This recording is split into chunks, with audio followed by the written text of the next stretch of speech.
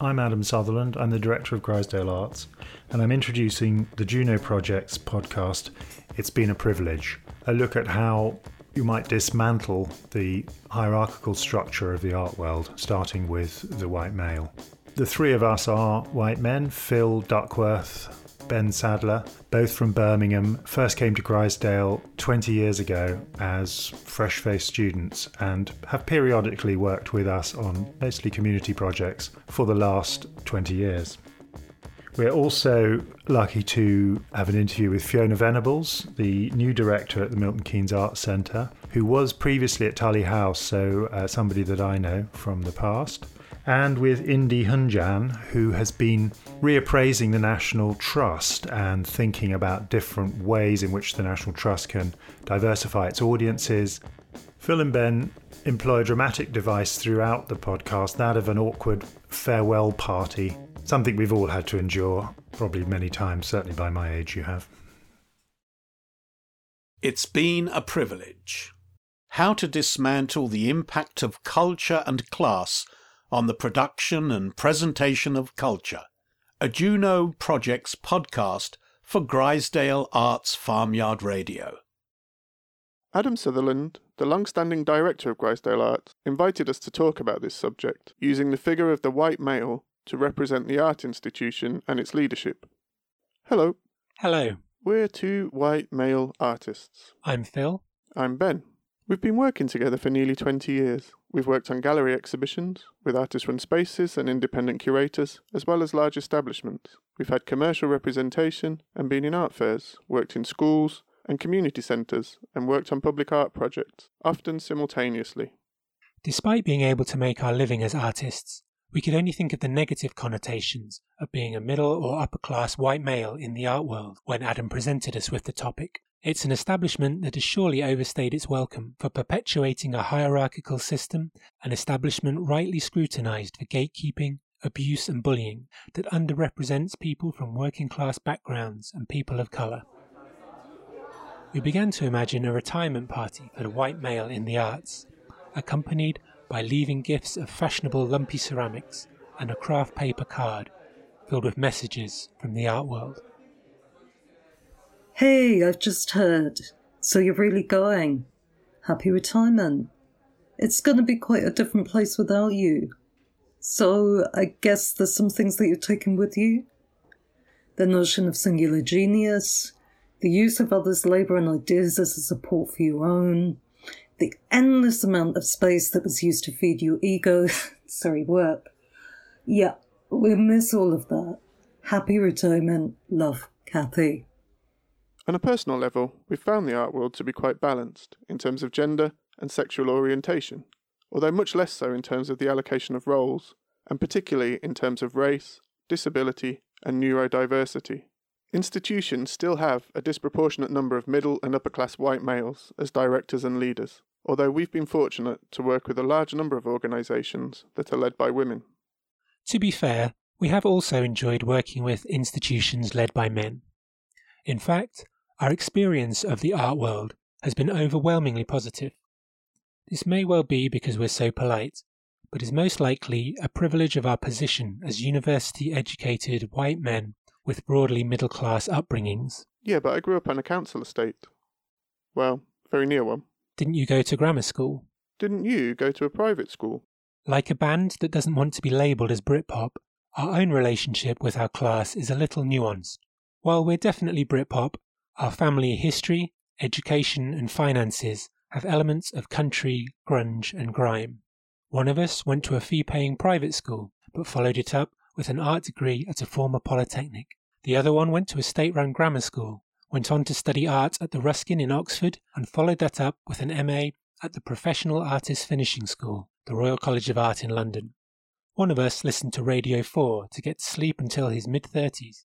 The other currently listens to Radio 3 in the car, if there are no passengers. One of us has parents from rural Norfolk and Bolton. The rural Norfolk mum lived on a farm without electricity, but studied for qualifications after bringing up her family, and became a university learning support tutor. The Bolton dad had aunties with missing fingers from the cotton mills, had siblings in the poorhouse for a period of time, because the family couldn't afford to feed them, and joined the army at 16, eventually becoming a major with no trace of a Bolton accent. Both provided a comfortable, middle-class life for their family, with a focus on education and culture. The other's parents came from Sandwell in the Black Country and a North Yorkshire farming village respectively. The Sandwell mum had 8 brothers and sisters and slept 4 to a bed until, against the odds, she left home to train as a teacher. The North Yorkshire dad suffered from mental health issues for most of his life, and although he did well academically, he found it hard to be a part of the world around him. And so the Sandwell mum had to bring up their only child pretty much single-handedly. When those two boys from those two families got together, though, they forged the bastion of middle-class art production that is Juno Projects. Over email, Adam pointed out that our first outline for the podcast seemed a bit defeated, and that he was interested in looking at the white male in a more positive light, while at the same time acknowledging the attendant issues. In particular, Adam was interested in the impact that class has on the subsequent production of culture, to misquote Adam. Historically, being a posh white male offers access and exposure to culture, and this impact of class drives the production of culture. Adam seemed to be saying that this could be a good thing, as well as a negative thing. We spoke to Adam. It's a difficult subject to talk about openly, because whatever you say, you think you can hear the kind of the other side of that, like men bleating on about complaining. It's men's group territory.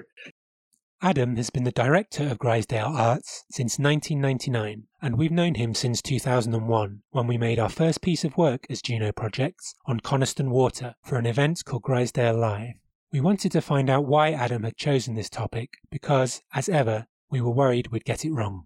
I suppose I kind of feel redundant a little bit, and I suppose I also feel quite kind of, I guess that most people who work in institutions probably feel a little bit kind of, redundant, like they ought to be thinking of another way for things to work. And there's a kind of knee-jerk response, which is a bit of a cliche, but it seems to be kind of going on in the art world, where perhaps who you are is more important than what you do, in a way. While Adam jokes about feeling redundant, he's also gearing up to work harder than ever. At the 10-year anniversary dinner for Lawson Park, Grizedale's HQ, Adam gave a funny, wistful and moving speech in which he reflected on having been the director for 20 years, stating that he was planning the next 20 years to be his most productive. Given the title of this podcast, how has Grizedale's programme addressed diversity? I mean, it's something that has always come up at Grizedale, the gender issue, more the gender thing than anything else, but obviously diversity in a rural place comes up quite a bit. I guess Grizedale's always run a fairly relatively diverse programme, and I think the male-female balance has changed. It changes depending on the programme. When we first worked at Grizedale, Adam was new to the role and was beginning to turn a traditional sculpture park into a contemporary arts organisation. Grizedale has expanded from its forest home to work internationally, as well as focusing closely on its local community. We have experienced the way Adam views artists and the work they do. The community that is experiencing the work is far more important than the artist's name, reputation, or wishes. In conversation, we found we were increasingly talking about the role of the art institution rather than the figure of the white male specifically. Adam said that for him, the issue is really about the hierarchy of the art world, represented by the white middle-class male. The question is, how does this change? How is the hierarchy dismantled, and how does a new system avoid replicating the old one, as someone else takes the place at the top? Quoting Adam. All pretty straightforward, then. It was initiated by the idea that there was a number of things that initiated it, actually. Partly, so Lawson Park and Grizedale's operation here has, for the last kind of 10 years, been very focused on being useful and being useful to the local community. I mean, we've still done art things, but, I've always seen the art stuff as a bit of light relief, actually. Just to sort of escape from the kind of intensity of always having to produce things that were going to work, that were successful, that were doing stuff with people and it's their real lives. We discussed the way that Grizedale tried to devise a new way of working through its work with the Coniston Institute, which it undertook for around 10 years, developing a programme of events and working with the community in a way that meant the formerly disused building would be used again regularly and become a valuable community resource. Grisdale dedicated a significant amount of time to making the Institute work, reassembling a community around it and making it self-sufficient. They wanted it to have a useful role in the village and a function in the community. All of this worked well, creating a self-empowered and self-determining community around the Institute. The end result was that we weren't really needed. So the end game is you become obsolete in that process, which is good in lots of ways. Adam wanted change to be a constant part of the way things worked, escaping from a traditional hierarchical fixed way of working.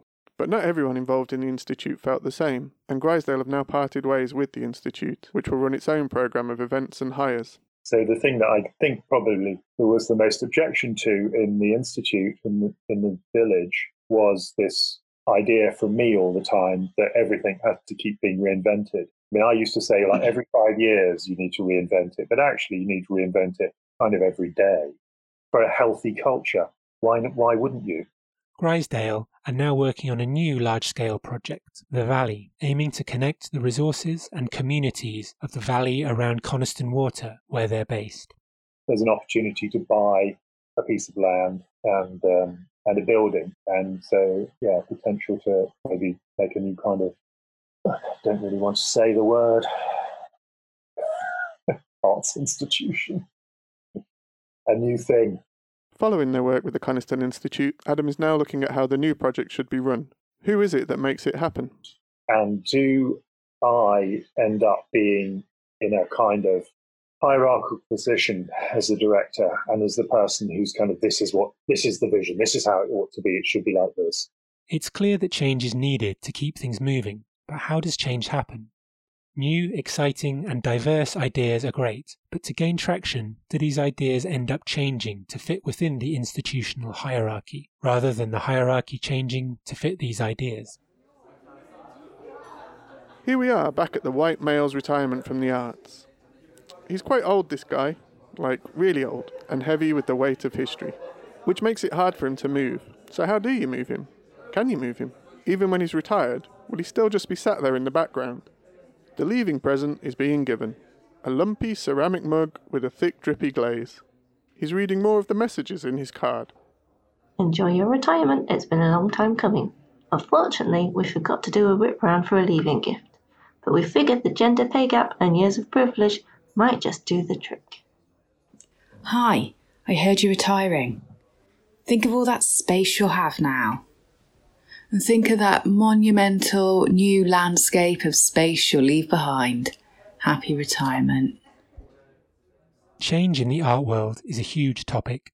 We wanted to talk to people who are dealing with these ideas on a daily basis. We thought about people that we have recently worked with or are currently working with, and 2 people sprang immediately to mind. Fiona Venables, the newly appointed director of Milton Keynes Art Centre, and Indy Hunjan, cultural programmes consultant for the National Trust. We admire them both for the risks and challenges they take on in the work they do. We spoke firstly to Fiona Venables. I am about 6 months into a new position, and that's as director of Milton Keynes Art Centre. It is an organisation that was founded in the 1970s as one of that generation of community arts organisations, the community art movement that came up at that time. She is currently working on developing the Art Centre links by working with genuinely socially engaged artists and developing longer-term relationships with communities, asking them what they want and how they could be supported by the Art Centre. She says this approach is much slower and much more costly, but it's the approach she wants to take in order to work with the community in a new and more meaningful way. We're looking at how we work with communities in terms of talking very early on about what it is they want to do with us, if they want to work with us, how they are involved in terms of shaping the projects really from the inception, but also as an organisation in terms of coming in and having that advice in terms of what it is we are there to do. And it's that takes a certain degree of courage and it's a risk in terms of allowing that conversation to take place, but it's the only way to do so which has, I think, any kind of meaningful outcomes. Fiona talked about the risk of homogeneity in the arts and the challenges of welcoming all members of the community into the Arts Centre. as a sector, and the arts isn't alone in this, there is a tendency that we have similar views. We are naturally attracted to people who share certain views. And it's finding opportunities to be challenged and accommodate people with other views, but within limitations, I think and to be clear as to what those limitations are. So I would be clear as an organisation that we will say no to bigotry in terms of, if somebody has a sexist view or a racist view, then they are not welcome in terms of being part of that. So it's deciding what is welcome and who is welcome and who is not. At the same time, there is a danger that we only extend a welcome when the people we are welcoming share our outlook. Fiona says that, in the wake of Brexit, she was shocked by the reaction of many around her. You have this liberal culture, and then suddenly people were talking about people needing to sit an examination before they can vote, or how stupid people were. And there was it was so easily broken down in terms of this sort of liberal sort of perception of us all being welcoming and integrated society. With that simple referendum, you saw the bigotries that actually exist within an organisation. So I'd use that as an example that, we should be able to talk to people about what's happening in the world without imposing our own sort of value systems upon that. What are the pitfalls for organisations when they aim to become more inclusive? There is a danger still that we look simply at representation in terms of the colour of skin or background, and actually, we still have a tendency within the art world to say, okay, we want to work with people from other ethnic backgrounds, but you still need to talk you still need to have the same views as us. I would still want you to like the same work that we like. I go to so many meetings and people talk about how do we change things, how do we create a more diverse, more inclusive environment. What are Tate doing? And it's kind of like, well, why worry about what Tate's doing? If you're going to change things, start with the smaller organisations that can be more fleet of foot. And I think, revolution tends to happen from a grassroots. So if you have an organisation which is, as I say, you define the parameters in which people are welcomed, but you are much more inclusive of people from different sort of economic backgrounds. And from that also you will get across, because a lot of the diversity, racial diversity exists within lower economic areas, sadly. But having conversations of what people are interested in and being part of, rather than simply saying, we want you, but you have to be interested in this, or you have to be able to talk to this person. Fiona suggests that organisations can work towards making the art world more diverse by expanding the definition of what an artist is. Again, just finding, getting artists to work with each other, extending out what is an artist, breaking down some of that presumption as to hierarchies within this international artist who'll come in and then they work with the local artist at a slightly lesser rate, and then you have the learning and participation person who's doing free workshops on a Saturday for the kids because they can't afford to pay them. Fiona raised the issue of access to the arts in the wake of the COVID-19 pandemic, and how the response of organisations is something that can shape ongoing access to the arts. People who have disabilities and mobility issues, what they've said is that welcome to our world, and why suddenly is the online offer everything we've wanted? Why now, only when able-bodied people aren't able to leave the house, do we have access to the things we've been asking for decades? Fiona says that the response to the pandemic has helped clarify the way organisations can connect to their communities. What has been clear is that we have to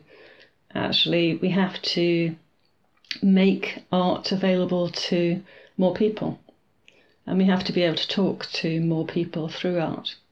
Fiona outlines the ways that Milton Keynes Arts Centre will be working with their community and making long-lasting connections.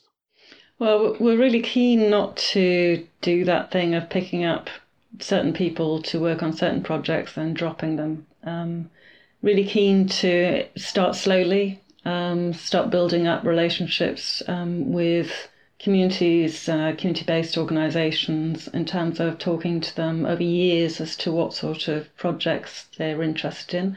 And some of that, you begin with the wellbeing agenda that people want to just make stuff, and that's fine. But there are other organisations, but through sort of just giving them access to making stuff, giving them a garden if they want to grow stuff, you can start to sort of have those conversations, and sort of people are naturally ambitious. Once they have one thing, they tend to want more.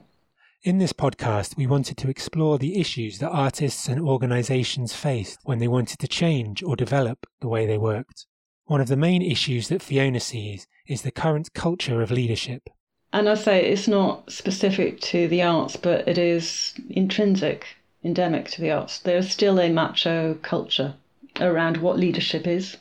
And I say that's not specifically within the arts, but I generally hate leadership training. I have with a couple of my a couple of times in my life been forced into them. And you still listen to men always talking about how, as a leader, you have to give yourself 100%. You have to be on the end of a phone at all times. You have to be able to sort of travel at the drop of a hat. And at the same time being surrounded by men and women with young children and thinking, how does this help them? If you look in terms of leadership, women in leadership roles, most of them don't have children, or they're certainly not, they're very few even primary carers for those children. In the same way, the men in leadership roles have generally, and this is bad, have got a woman sort of looking after their children if they do have them. That's something that has changed too slowly, and there's still an expectation that leaders should just give themselves. There's no accommodation for different ways of working still, and I really would like that to change. We're back at the retirement party. He's still reading his card. He's very impressed that everyone cares so much. Wonderful. Quite wonderful. For your retirement, I thought I'd share a quote from Maya Angelou, who said, "I've learnt that people will forget what you said, people will forget what you did, but people will never forget how you made them feel." Dear International Museum Director, 30 years as a director comes to an anticipated and some say welcomed end. Congratulations on your much overdue retirement. The staff have dug deep and bought you some fishing rods for your boat. All the best. How does one begin to question and challenge an institution? Indy Hunjan is the director of Carla Fool, a bespoke project management, event planning and development agency. She is also the former director of Brighton Hip Hop Festival, latter known as Rising Styles, and currently works as cultural programmes consultant for the National Trust. We recently worked with Indy on a project at Moseley Road Baths in Birmingham, a Victorian bath still in operation despite many challenges. The baths is run by a charitable incorporated organisation who are working in partnership with the National Trust and a number of other heritage organisations. The project culminated in an exhibition at the baths that was sadly cut short by the current COVID-19 pandemic. We were really impressed by Indy's approach throughout the project to working in partnership and by her approach to questioning, challenging and constructively developing these relationships. We were keen to find out more. I've been working in the arts now for, well over 30 years. Every few years I step out of my own company and I go and either volunteer with an organisation for a year or I just go on a sabbatical, and which is what I wanted to do this time round. I'm not getting any younger and I really wanted to be within an organisation that I knew would proper wind me up. I've been looking at National Trust for a little while now, been coveting a couple of little areas in the National Trust. I don't agree with the royal family. I don't agree with the Conservative Party. I don't agree with a lot of the stuff that goes on in the National Trust. But precisely because of that, I deliberately went out and I got a contract with them. So currently I am the Midlands Cultural Programmes Consultant. So I work right across the Midlands, but I work across the UK. Indy outlined her reasons for wanting to work with the National Trust. There's a lot of people from a particular class in the National Trust. There's very few people like me that look like me, talk like me, have a lived experience like me, are willing to ask questions in a particular way as well. And by no means am I putting myself on some kind of, I know better than everyone. We manoeuvre in different worlds. And that world, lots of people manoeuvre within very comfortably, and that's fine. But I deliberately want to be a bit of what's going on here? Why is that happening like that? And why can't you look at it this way? And that's a bit crap. What about this? Have you thought about this? And what about them? And da-da-da-da-da. So it's having the tenacity and confidence to just ask those questions. And what I'm finding is a welcoming for me to be there. And I don't mean that God, that sounds terrible, doesn't it? Oh, these people are welcoming this brown girl into the National Trust. Screw that. I remember when I went for the interview, one of the interviewees said to me, well, why this job? And I was like, because I want a place at the table. I want a seat at the table. And quite frankly, from what I know of the National Trust needs people like me. Change can be a very difficult process for an institution. Indy spoke about her approaches to this in her role as a consultant. I'm quite comfortable with the uncomfortable. It's okay if things go wrong. It's okay if by something going wrong, there's learning in that and then it doesn't happen again. The thing is, though, people are just so reluctant to give something a go for the fear that it's not going to go right. And then you just kind of find this paralysis that you're in and nothing happens. Nobody does anything. And that's what I'm finding with the programming at National Trust. So here I am. As part of Indy's role as cultural programmes consultant, she has been looking at ways to diversify the programming of the National Trust. The programming at National Trust is very safe. It caters for one particular section of society. It's not connected, doesn't choose to connect with all this amazing programming that goes on. It just doesn't seem to be happening to the scale it could happen. So one of the things I talked about was the cultural programme. The thing that National Trust does and has done historically is celebrate Easter and celebrate Christmas, of which a lot of people celebrate. I don't. So this was really interesting. I remember going to one of the offices at the end of November and people were giving out Christmas cards and I was receiving Christmas cards. And I was like, oh, that's really kind of you. Thank you very much. I don't do Christmas. So please don't be offended if you don't get a card from me. But thank you very much. And just a look on people's faces of like, I'm not quite sure I don't know what to say to that. Got me thinking about how people respond to things like that. Diwali was mentioned as a way of opening up that conversation. How can the National Trust look at their cultural programme differently? So I had the opportunity to trial out some Diwali activity. Indy curated a programme of events titled Lighting Up that celebrated Diwali across 4 of National Trust's Midlands-based properties. The programme represented a number of new ways of working for the National Trust. Indy talked about implementing the programme and how she felt this work could be sustained.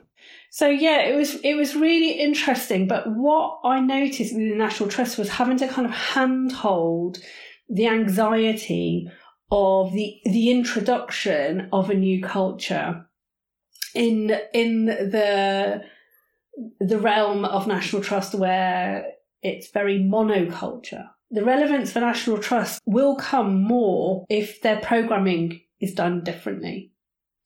And if they work in partnership, fully committed partnership with artists and organisations and those in the locality of a property, for example.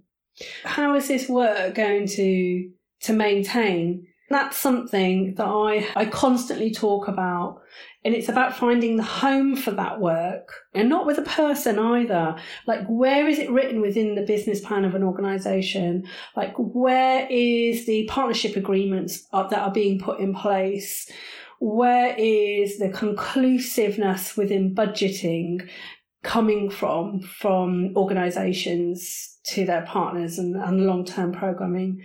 We'd talked specifically with Indy about her experiences with the National Trust, but we were interested to find out how she felt change could be meaningfully implemented across a wider context.